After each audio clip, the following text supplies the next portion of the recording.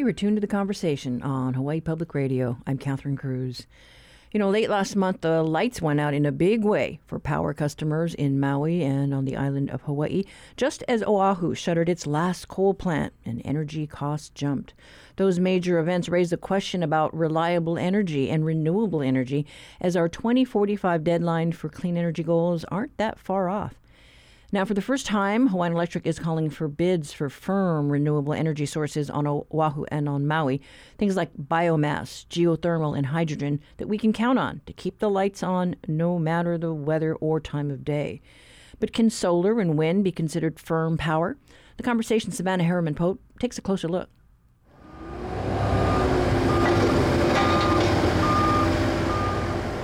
Hawaii's largest standalone utility battery project is one step closer to completion. We are looking at a mid-construction phase of the Kapolei Energy Storage Facility. This is the fun part of the construction because the Tesla Megapack 2s are being delivered to the island. Of the 158 Megapacks that we will have at the facility in the final completion stage, we've got 71 of these on site, with 53 already being placed on the concrete pads and another 2 being placed by crane on the concrete pads today. That's Polly Shaw, Director of Policy and Communications for Plus Power, the company that's developing Kapolei Energy Storage, called KES, on Oahu. Shaw says that when the project is completed, it will be the largest storage facility in the state. It's also the largest battery storage that will perform grid services at scale that we can think of in the world. This Kapolei Energy Storage Facility at scale will provide a great absorption of the noonday solar energy to be ready when the evening peak comes on. Battery storage is an important piece of the energy puzzle because it adds stability to variable energy sources like wind and solar. Traditionally, those resources only provided energy when the wind was blowing or the sun was out. But facilities like Kapolei Energy Storage can capture extra energy, say when the sun is brightest at noon, and bank it for later. Battery energy storage such as this that is standalone helps firm and shape intermittent renewable energy. Much like having electric vehicle charging infrastructure in place before electric vehicles come in, lithium battery storage has advanced quite considerably in the last 10 years and will continue to do so with other types of chemistries or other types of storage technologies coming onto the grid as they become more commercially proven over the next 10 years. So this is the precursor of lots of different types of storage on the grid. In the past, renewable energy has fallen into 2 camps. Intermittent, sources like solar and wind that are weather dependent and energy limited, and firm, sources that can generate power 24/7 whenever needed. H-power on Oahu is considered a firm renewable according to Hawaii state statutes, as would a biomass, biodiesel, or geothermal plant. But storage technology like KES is making those definitions more complicated. Battery plus solar is a pretty reliable resource. If you just buy a battery, well, it's not a renewable at all, but if you're going to feed solar into it, then solar plus batteries, is that a firm renewable? That's Matthias Fripp. He's an associate professor of electrical engineering at the University of Hawaii at Mauna. He also serves on the technical advisory board for Hawaiian Electric's integrated grid planning process. Fripp pushes back against any hard line in the sand between what is and isn't a firm renewable. Well, I would say that there's not a clear definition. So I would say anytime someone comes to you using that kind of terminology, firm renewable, you need to probe a little more deeply and ask how are they defining it and why are they defining it that way? Hawaiian Electric maintains that solar and wind paired with battery storage do not meet their definition of firm power. This year, HECO put out a call for bids for 500 to 700 megawatts of new renewable firm generation, and that's just for Oahu. Rebecca Dehuff Matsushima is the Vice President of Resource Procurement at Hawaiian Electric. Storage is typically limited to about 4 hours. That's what we seek in our RFPs. Long duration storage, things that would last days or weeks on end, it's very expensive and still in its infancy and technology development. And so there is still that need for firm generation that's available 24/7. Fripp agrees there's a role for this kind of firm power, but thinks we should be careful not to overestimate what we need. Even though the main advantage of firm power is that it can be used 24/7, Fripp says it would be incredibly expensive to actually use a new renewable firm generation plant all of the time. I don't even want to think how expensive that would make power. It would be bad. But again, if you're only using it 3 to 5% of the year, it's not going to have a big effect on bills. If you use my definition of what they need, which is something you can turn on when you need to, but aren't going to run all the time, then it looks to me like we need something like 150 megawatts of that. And Hawaiian Electric is working on their long-term plan, and I'm on this technical advisory panel for that. And I'd say it's safe to say they haven't proven to anyone yet that they actually need something like 500 to 700 megawatts of new controllable, let alone run all the time generation. Unlike our current fossil fuel plants, Daihatsu Matsushima says HECO doesn't plan on using new firm renewable plants around the clock. Traditional firm generators, hard to turn down, have a lot of high minimum runs sometimes. They're more inflexible. What we're looking for is flexible, firm, renewable generation that we can turn up and down, that we can turn off when it's not needed, but is there when it is needed, so that we can ensure that we're able to provide safe, resilient, reliable power for the island. Solar and wind will still be out in front, says Daihatsu Matsushima, but firm generation will be able to pick up the slack. But some say we need to consider if that role can be filled by battery storage technology instead. Colin Yost is Chief Operating Officer at Revolution, a locally owned and operated solar plus battery installation company that specializes in rooftop solar. If you think about the energy resources as a pie, some of those pieces of the pie will be sources like geothermal and probably biomass and other sources that in theory are not weather limited, but battery technology is already very functional, and it's improving and changing rapidly. And battery technology can store power from any source, including sources that are affected by the weather like wind and solar, and they can turn what we normally call intermittent energy into firm energy. It's simply a question of how you incorporate those batteries into the grid. The Kapolei Energy Storage Facility can capture solar energy during the day for use in the early hours of the night. Yost asks, why should it stop there? Right now we don't think of batteries as operating 24/7. They are usually thought of as like a 4-hour battery or some other amount of storage that's guaranteed. But that changes when you connect thousands of batteries together into a network. And we now are calling this grid supply services as kind of a broad term. And when you connect thousands of batteries into a network, some portion of that power can always be available 24/7. So it's really a question of scale and a question of technology and how you integrate those resources into the larger grid. And that's where more discussion, I think, is needed. Some imagination is needed in terms of how we're really going to make it work. Daihatsu Matsushima says storage just isn't there yet. If something were to go really wrong, like a natural disaster, traditional firm generation facilities could fare better and provide power sooner. And bringing on new firm renewable power addresses other concerns, like limits on how much land we have for new solar and wind farms. But Daihatsu Matsushima says that solar plus storage still has an important role to play in our energy strategy. Being able to use those facilities, solar plus storage or any other type of intermittent plus storage facility, allows us to lessen the amount of firm generation that we have to use. And that's why, even though we're going out and we're seeking new firm generation that's renewable, we are going to be retiring more fossil fuel generation. So the net will still be a loss of firm generation on the system. We're going to have less firm generation after these procurements on the system than we do today, because we'll be retiring more megawatts of fossil fuel generation than we're replacing of firm renewable generation. And that we're able to do that because we can utilize solar plus storage to replace some, but not all of that capacity. Firm versus intermittent isn't just semantics. These definitions are important because they shape what our grid will fundamentally look like as we try to meet our clean energy goals. Daihatsu Matsushima says it can be a bit of a high wire act trying to meet the needs of the future with the technologies of today.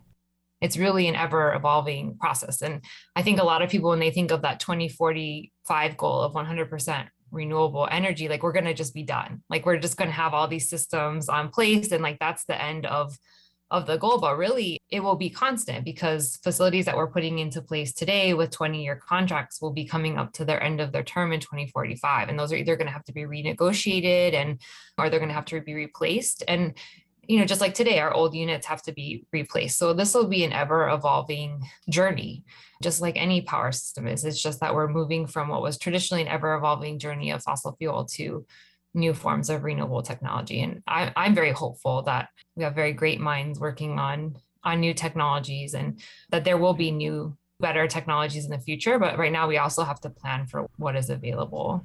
That was the conversation, Savannah Harriman-Pote, with a look at what power sources will make Hawaii's future grid.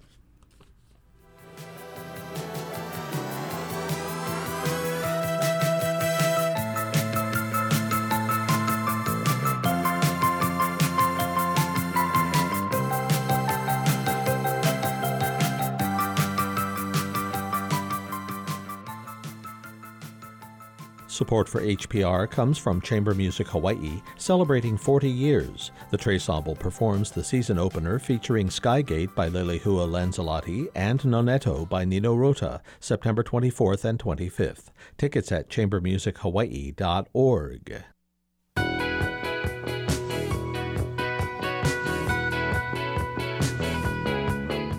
I'm Bert Lum. Today on Bite Marks Cafe, we'll learn about a recent bill signed into law by President Biden called the Inflation Reduction Act. We'll find out from a clean energy perspective how the Inflation Reduction Act will help everyday citizens like us save money. That's today at 6:30 p.m. on Bite Marks Cafe.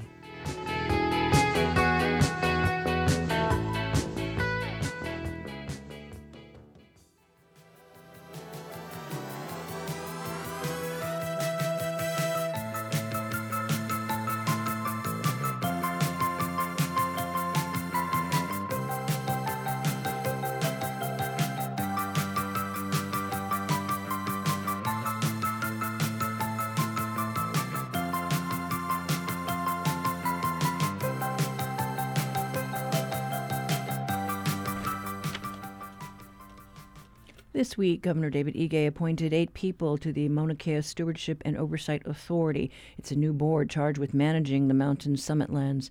The state Senate is considering the nominees, and while there is no legal requirement of Hawaiian ancestry for members of this authority, a majority of the candidates put forward by the governor are Native Hawaiian. HPR reporter Ku'uwe Hireishi is here to talk about what's next. Hi. Good morning, Catherine. Yes, the list is out, as folks have heard. The new Mauna Kea Stewardship and Oversight Authority. 8 names, and 6 of the 8 are Native Hawaiian, which makes up the voting majority for this 11-member board. So these 8 nominees are subject to confirmation by the state Senate, of course, and if confirmed, they'll join 3 ex-official voting members representing the State Department of Land and Natural Resources, a University of Hawaii, and Hawaii County.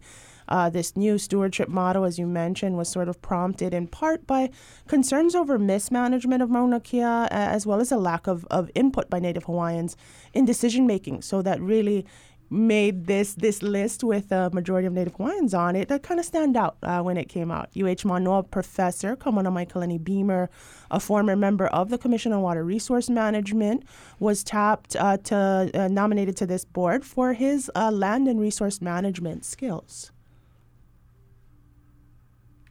I really hope that it can be an entity that really exercises a new model for working with community and stewarding aina and, bridging across multiple important sectors of our economy. And so I think it's just a great opportunity. We have a chance again to uplift our community's incredible ike about the place and stewardship, really incorporate our ike kupuna and acknowledge, in many ways, the years in which Kanaka haven't been at the decision-making table for our most precious resource. So other names on that list, just a few here. The education seat on the authority was filled by Kalehua Krug, principal of Kawaihono Public Charter School out in Waianae. Lanakila Manguel, who folks might remember was one of the organizers of protests up on Mauna Kea against TMT, was chosen for his expertise in Hawaiian traditional and customary practices. Waimea Native and Polynesian Voyaging Society member Pomai Bertelman, was selected to serve on the authority's sole seat for a lineal descendant of a Hawaiian practitioner associated with Mauna Kea. And then the other two Hawaiian candidates were chosen from shortlists provided by the legislature. Retired UH Hilo professor Noinoi Wong Wilson was pulled from the House's list, and a Naleo TV executive and hospitality industry vet Paul Horner from the Senate's list. And rounding out that list are John Komeiji, former Hawaiian Telecom executive and general counsel now for Kamehameha Schools, who's going to bring his business and finance background to the authority. And last but not least, Rich Matsuda, engineer and longtime technical manager at WM Keck Observatory on Mauna Kea. He's the sole voice on this authority for astronomy. For astronomy, the future land authorization is a big issue for us. Having the authority get stood up and to become functional as soon as possible is really important to us and urgent. Our current lease goes until 2033, and so we need to figure out the path well in advance of that. So this 5-year transition for the authority, we would like it to go smoothly, and the observatories plan to work as, cooperatively and collaboratively with the new authority to make that happen. So we're still awaiting a word from the governor on whether or not he'll order a special session for these nominees to be confirmed by the state Senate anytime soon. If not, we'll see confirmation hearings held during the regular session come January. Yeah, and so, this issue obviously is something that's not going to get resolved right away. I know, recently we had the head of Region 9 from the Environmental Protection Agency in town. She was on the Big Island. She made the first visit to Mauna Kea, which I think was a good sign, that the environmental watch or the protectors are looking out, for those environmental interests as well. So it's a good thing. Right, and there are a lot of issues in speaking to everyone that I've been able to, who's been nominated. They realize this is such a big task and it's going to take a lot of discussion and sort of creative solutions. But it's really, I think it's too early right now to tell whether or not this will be the board. The Senate confirmation process, which is going to involve possibly multiple committee hearings and public input and testimony, and final sign-off by the Senate. I think that process will probably take a while. Yeah, and let's just hope there aren't any snafus along the way, right? I mean, gosh, we've just this has been a long, drawn-out process. We want to get it right this time. And, exactly. And then if confirmed, this authority is supposed to begin starting or become effective in July of next year. All right. Well, thank you so much, Ku'uwehi. We have been talking with HPR reporter Ku'uwehi Hiraishi. You can check out her stories online at hawaiipublicradio.org.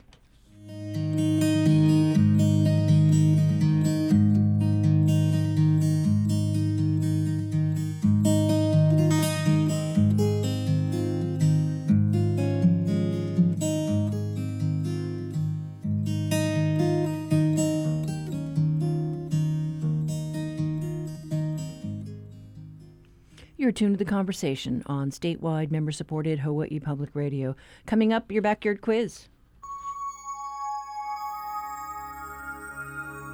Oni hoa, ole hua, oni hau, o kauai, o ahu, o molokai, o lanai, o Maui, o ka ho'olawe, o Hawaii.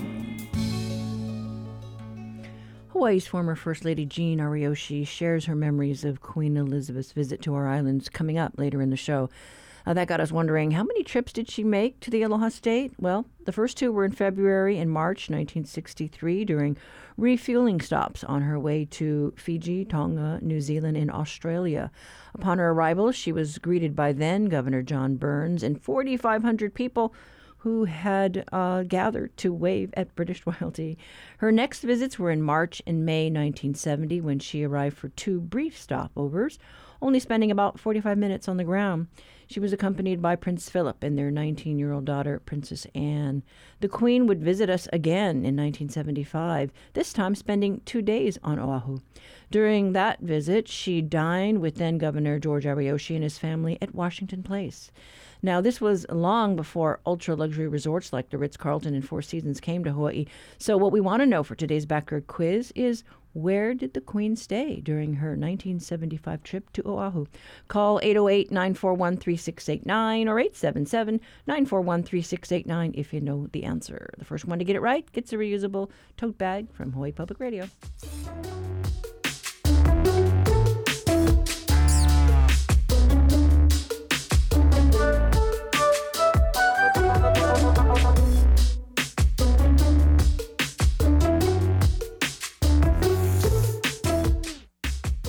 Support for the Backyard Quiz comes from NAREIT Hawaii, which is committed to supporting nonprofits that help to strengthen the community and help underserved families, such as Hawaii Literacy. NAREITHawaii.com.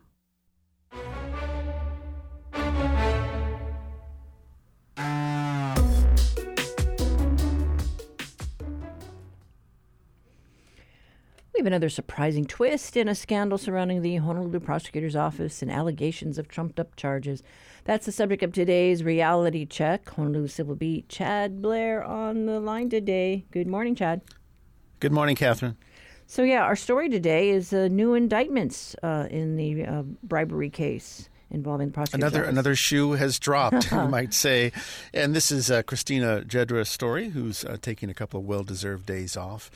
But the story which broke yesterday, which she broke, it involves Sherry Jean Tanaka. And Tanaka is the attorney for Mitsunaga and Associates, whose CEO, you just may have heard, is facing federal charges. That's Dennis Mitsunaga. And this particular person, Sherry Jean Tanaka, was arrested actually in California yesterday. And she's been charged in that bribery case, or alleged bribery case, we should say, involving former Honolulu prosecutor Keith Kaneshiro. A big story which has been in the news and continues to evolve. And this case involves allegations that one of the Mitsunaga employees, Laurel Mao, was prosecuted in a kind of a pay-for-play. Well, basically retaliated against according to the prosecution, at the discretion or the desire, rather, of Mitsunaga. What the prosecutors are saying specifically, and we should stress, these are federal prosecutors, as many of these cases have been, accused Mitsunaga and his accomplices of actually donating more than $45,000 into the campaign coffers of Keith Kaneshiro. Of course, the city prosecutor is an elected office, not an appointed one. Why? Because they wanted Kaneshiro to pursue bogus prosecution of Laurel Mao, who was a former employee of Dennis Matsunaga's company. We should say that the first 5 defendants in that conspiracy case have pleaded not guilty. We're not sure what the stance is on Tanaka. We're not even sure whether she has an attorney, but we'll probably learn more details. We do know that a trial has been set before Judge Seabright in March. And this is really highly unusual to have a lawyer indicted in this case.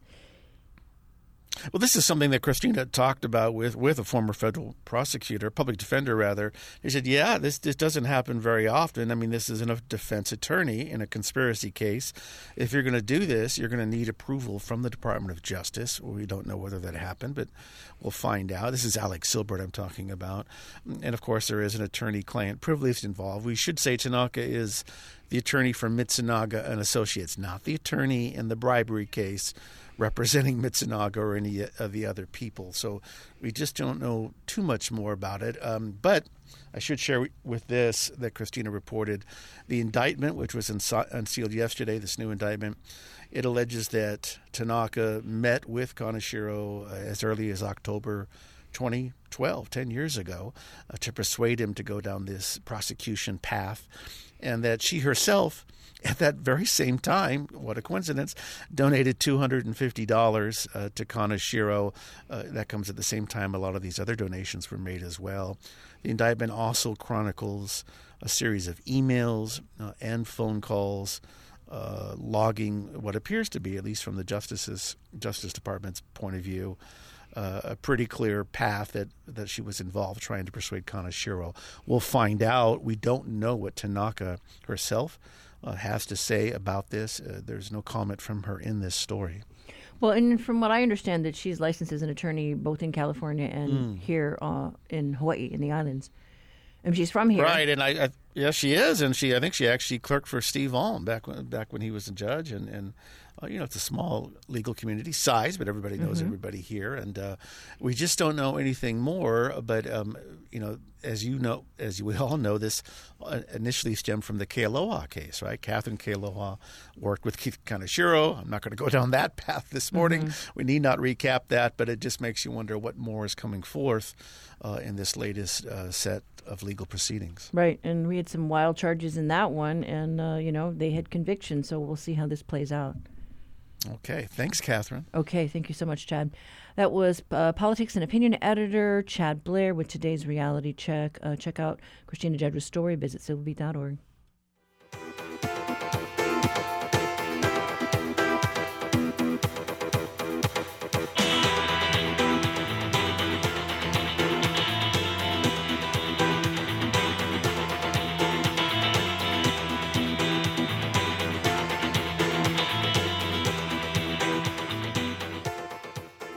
Support for HPR comes from Beach Tree Restaurant, located oceanfront at Four Seasons Resort Hualalai, serving lunch and dinner. Chef Giuliano features fresh seafood and daily handcrafted pastas and pizzas with nightly live acoustic entertainment.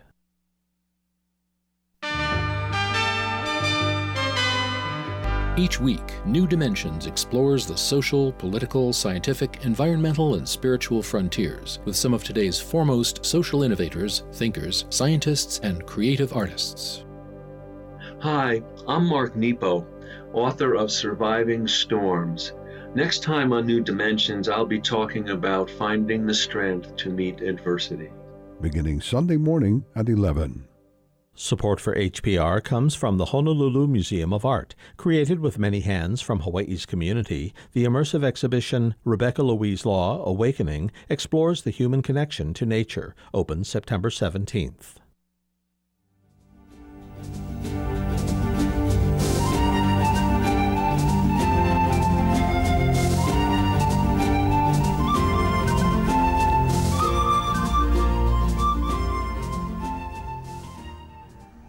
It's not surprising that the death of one of the longest-reigning monarchs would trigger the conversation about the need for such a figurehead in these modern times. That's the focus of the Long View today.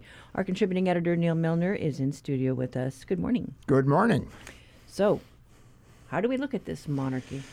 Well, there's many ways that people are looking at it, as being newsworthy, as being celebrity, as being a source of gossip, all of which are probably true. But the writer Andrew Sullivan, who's one really smart guy and actually grew up in England but has lived in the United States for a long time, has a discussion of it that really helps us understand, because he shows what she was as a monarch and how that reflects certain kind of values that he says, and I actually agree, are now missing from America.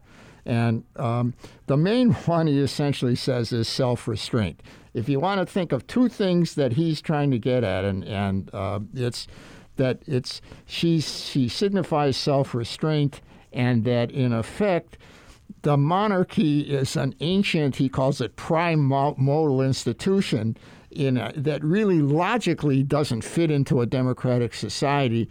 But it's worked in England because it's a way to establish a kind of attachment to a broader sense of nationhood and a connection to others and to history, which he says that people need. If you don't get it that way, you're going to get it from somewhere else, like a celebrity. So that's the basic sort of thing. So he's got one short section in there. Well, there are two interesting sections, one of which he opens up by contrasting her to Donald Trump, because he was thinking about this at the same time when Trump's values are totally different in terms of maintaining certain kind of traditions and so on. But this is what he's really driving at. He says that there is a staggering lack of self-restraint in the United States. People are so concerned about expressing themselves, thinking about their own selves, thinking along those lines, that we've lost the attachment that we should have with others. That there is that attachment, the notion that you are part of something bigger, a group, has sort of disappeared. Yeah, not just me. Not just me. Now, the interesting thing is, first of all, I hate to use the labels because it affects people in certain ways that aren't always useful. Sullivan is taking here what is a kind of traditional conservative position. But believe me, if you know anything about Sullivan, and you can look it up in Wikipedia, he's not a traditional conservative at all. The more important thing is those kinds of values that are out there are values that a whole lot of folks, including folks identified with left of center, are talking about. The need to be part of a bigger community. The need not to be so selfish. The need not to be so concerned with venting your anger, but something more productive. Well, critics, point to Trump and say, well, he's narcissistic. That's right, and he certainly is. He certainly is narcissistic. And Sullivan has no trouble with that. But Sullivan says there's just a whole lot of narcissism around, a whole lot of inability to connect with others. It's in some ways related to, I don't know if you remember, I did the piece here, I think, on Jonathan Haidt talking about how social media makes you stupid. Haidt is a social psychologist who's done some really interesting work around this. You dislearn the ability to relate to others. So to sum up the argument, what Sullivan is saying is that Queen Elizabeth reflected these kind of broader issues. She was an icon, not an idol. An icon is something that is attached to the past, that relates you to the past in a kind of way that's human. An idol is a celebrity. And that doesn't mean that there's something wrong with being an idol, but he's not talking about idolatry here. He says Diana was more of a celebrity. Right. That's right. So I guess what I'm finally saying is what impressed me about this piece is that it's a serious discussion about the monarchy in ways that reflect on us as Americans. And it's a way to think about it. There's going to be a lot of people, I think, who will disagree to say, when you say venting, what we mean is assertiveness. And the way you get into the world now is to express your identity, to focus on your identity, to focus on how important that is. That's not my view. But the important thing is it's a lot of other people's views. But this helps you engage in the conversation.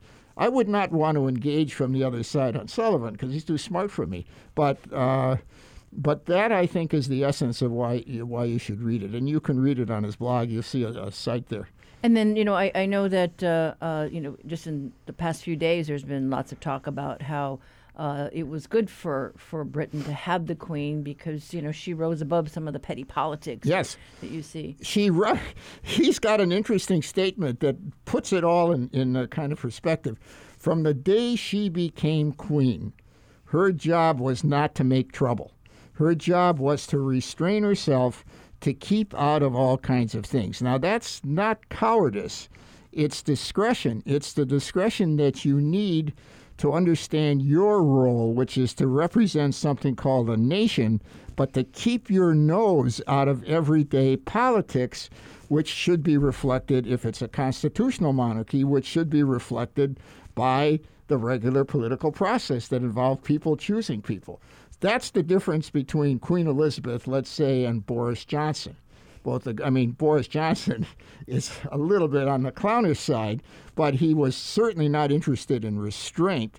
But that wasn't his job, really. Her job was to do that. And so if you've ever watched her in any kind of setting, and I know your next segment is going to be about that, it's very much along those kinds of lines.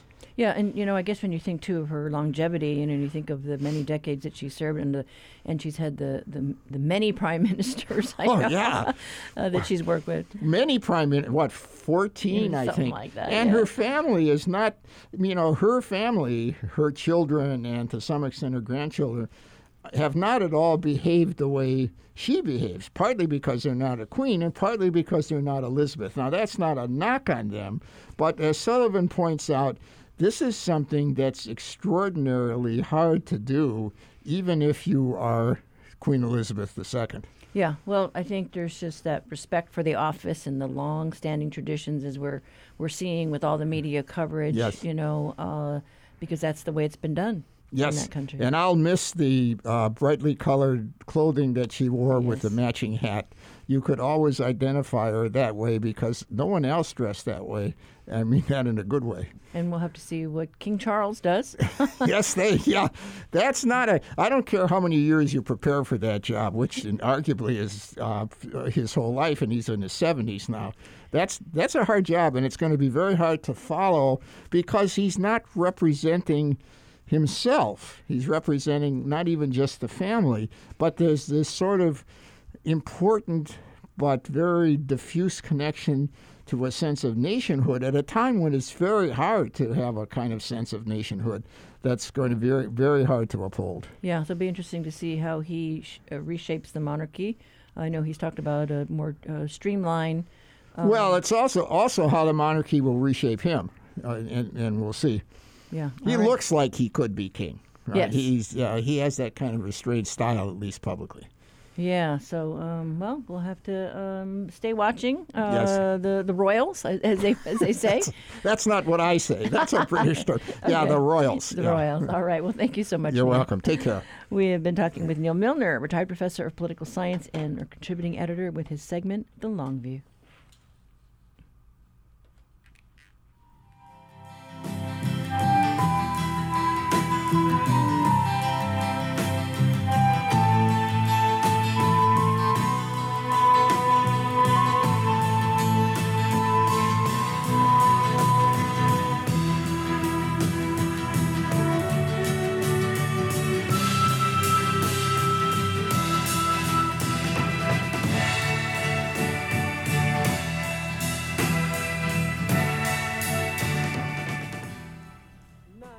This is The Conversation on Hawaii Public Radio, and move over Plover. There's a new shorebird in town, thanks to the Cornell Lab of Ornithology. We've got the song of the ulili for you.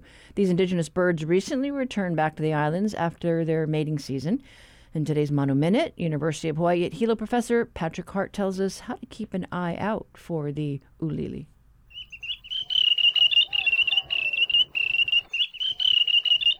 The ulili, or wandering tattler, is a sandpiper that is indigenous to Hawaii, meaning that they're naturally found here as well as other parts of the world.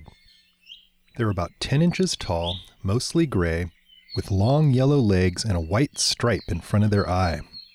Like other sandpipers, they use their long bill to probe in sand and rocky crevices for worms, crustaceans, and mollusks. And they can often be identified from a distance by the way they bob their tail up and down while they hunt for food. You can often find ulili foraging alone along shorelines and streams in Hawaii from late summer through spring, but by May, most of them begin their long migration across the Pacific to Alaska, where they breed along mountain streams. They're a bit unusual for sandpipers in that their babies are good swimmers. Like many Hawaiian birds, the name ulili sounds like their call. In Hawaiian culture, the ulili is one of the sacred messengers and scouts of the gods. Their English name, wandering tattler, refers to their alarm calls to warn other birds when hunters or predators are nearby.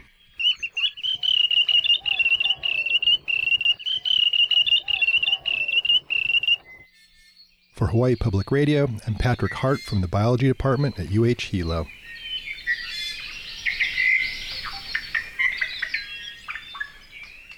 Support for Manu Minute comes from Evergreen by Deborah, featuring HydroFlow permeable pavers. At evergreenbydeborah.com, learn more about how HydroFlow pavers are designed to allow rainwater to find its way back to the island's aquifers and reduce runoff.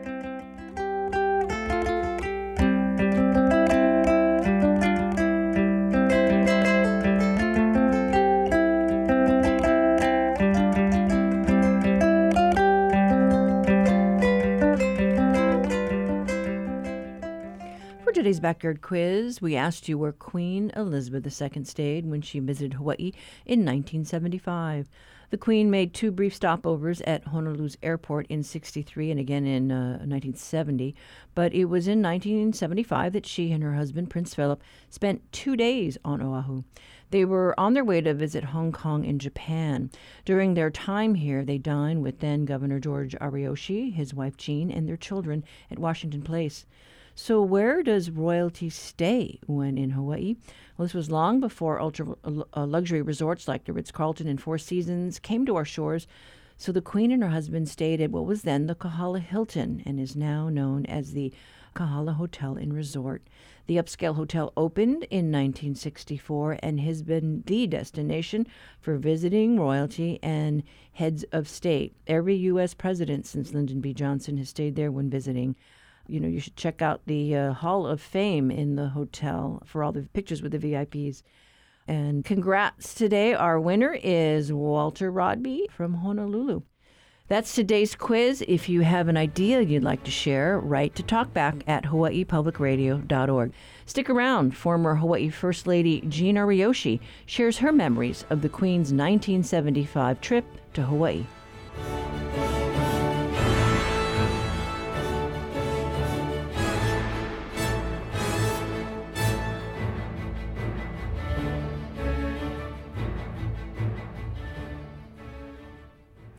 Queen Elizabeth will lie in state at Westminster Hall leading up to her funeral service next week. One of the many people watching the media coverage is former First Lady Jean Ariyoshi. She hosted the monarch on one of her many trips to the islands. We sat down with her at her Nu'uanu Valley home, tucked up in the tree-lined ridge, to recall those memories from long ago. She says the family had only just moved into Washington Place 4 months earlier. Just a few months there, my protocol officer, Francis Lum, came and he said, "Oh, Mrs. Ariyoshi, your first guest will be the Queen of England." And, you know, I was so elated because, I mean, it was just so astounding for me, a little girl from Wahiawa, when I have a dinner for the Queen, you know. So I said, okay. So I kind of was just happy because I had this opportunity.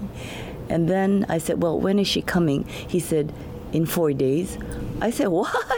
I mean, it turned to panic, you know?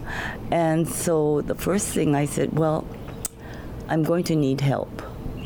And so I called my staff together and I told the staff, and you know, the staff was always family with us. You know, they were family. And I told the gals, if we can do this, we can do anything, believe me. And so we proceeded. I called George Raphael. He was manager of Hawaiian Region at that time. And so he was a friend of mine. And I said, George, could you give me help? He said, certainly. So he brought his chef over. So 3 days for 2 hours every day, we had this meeting with the chef and George.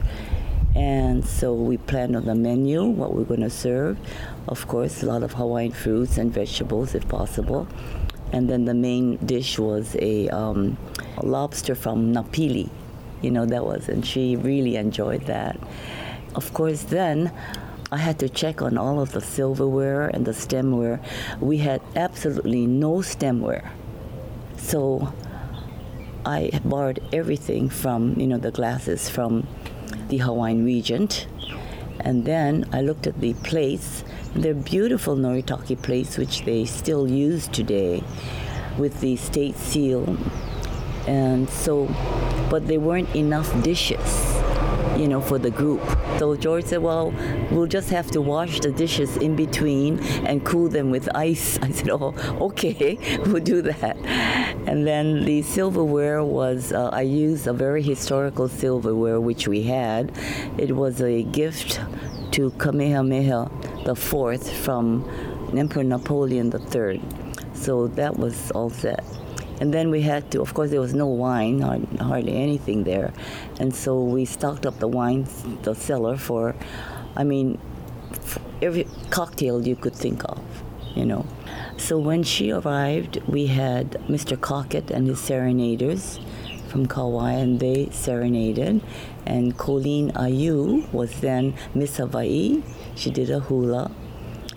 And so, but anyway, when the Queen arrived, I mean, it was such a magical moment for me, to be able to meet someone like this. And I looked at her, and there was a certain aura about people like that, and kind of draws you into their little world, But she was very, very, I thought, she was actually it was a simple gown with open neck, and the print was with purple flowers. Simplicity, but it was elegant. She was very warm, easy to talk to, And when the protocol officer had to review us and tell us all the rules, my kids were kind of scared because I had asked that my children and Grandma Ariyoshi join us besides the VIPs. And the protocol officer said no. But later I found out that the Queen said yes. So they joined us for dinner with the VIPs.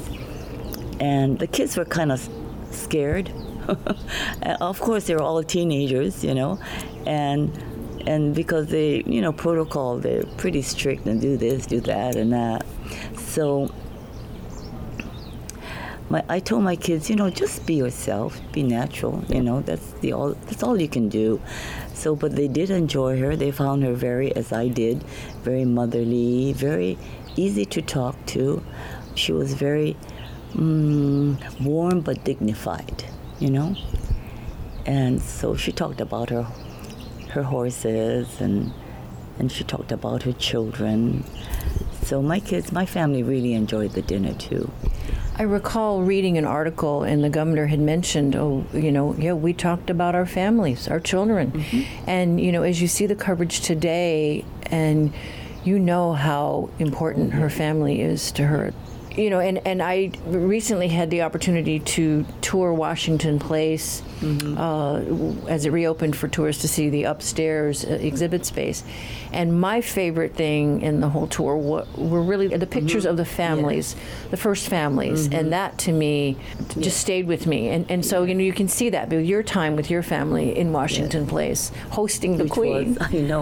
Which was 12 years, the longest, I think, living at Washington Place.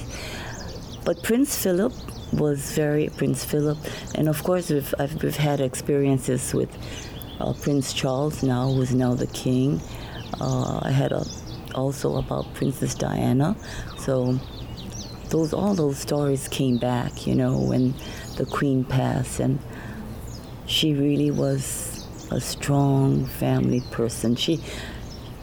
It must have been, I've been following the series about her, and I didn't know a lot of stuff that was going on in her life at that time, and with all the people that I had met in her family, what was happening to them. And so I thought, well, it must have been so difficult for her. But she is a very, very strong woman, very humble, very kind, very soft-spoken, but there is a big strength behind all of that. You can probably appreciate, though, the being a public person and yet a very private person, and having to straddle those two worlds. So as you watch the coverage now, I guess what comes to your mind? What comes to my mind, of course, is that first dinner and all that I experienced, because as I recall, when she walked in and how I felt, and that night really, it was a night to remember. I'll never forget it, because I decided to put a coat of red nail polish over my nails again, and this is 1 hour before the Queen was to arrive. And I had a white gown with a big purple sash that Nolly Brooks had done. And so I shook the bottle, and the bottle went all over my white gown. I nearly fainted. I mean, then George started to rub it off. I said, "Oh, George, you can't take that red polish off the white gown." Really? So I just slipped off everything, and fortunately, I had another white gown, and this was a coat, a sleeveless coat, long coat in silk embroidery. The embroidery was beautiful. It was done by Andre Kim, a very famous designer in Korea. And so I just slipped it on, and that was what you see in those pictures. But people don't know the story behind that. No. And then not only that, so I told you we were prepared for every cocktail you could think of, and we were. But when she arrived, I said, "Oh, Your Majesty, what would you like to drink for a cocktail?" And she said, "Well, a martini." And I said, "Oh my goodness. I don't remember seeing martini glasses in my cupboard." So I quickly went in the back. I checked, and would you believe it? I found one dirty old martini glass in the cupboard. So I quickly washed it, and then served the Queen her martini. But anyway, that was kind of nerve-wracking. But the dinner went really well, and Prince Philip was so charming. I told him all about Hawaiian history and about the Queen and everything. So would you believe it? But he said, "Well, you were so kind to tell me all of that history, and I wish that I'm going to invite you to their palace, Buckingham Palace. Please visit me, and I hope that I can tell you as much British history as you did, So, of course, I was elated, but anyway, at the end of the evening, this is the end of my story. At the end of the evening, we were lying down, and, I was pooped. I was exhausted. But I said, "George, Prince Philip invited me to Buckingham Palace." So he said, "How come you were invited and I wasn't?" And so we laughed and fell asleep. The Ariyoshis would later visit the Queen and Prince Philip at Buckingham Palace and tour the country. And mahalo to First Lady Jean Ariyoshi for sharing her memories of her first state dinner at Washington Place with the royal family. It was an event she got with only 4 days' notice when the Queen's trip to Guam was canceled because of concerns over the Vietnam War. The Ariyoshis went on to host many other dignitaries over the next 12 years, including the Emperor of Japan. Well, we're out of time now, but up tomorrow, we take a moment to celebrate the generosity of donors who hope to make meaningful change in our community. Got a story you'd like to share? Leave your feedback on our talkback line, 808-792-8217. Post your comments on Facebook at The Conversation, HPR. Email works too, talkback@hawaiipublicradio.org. And you can find all of our shows archived online to listen back. I'm Catherine Cruz. Join us tomorrow for more of The Conversation.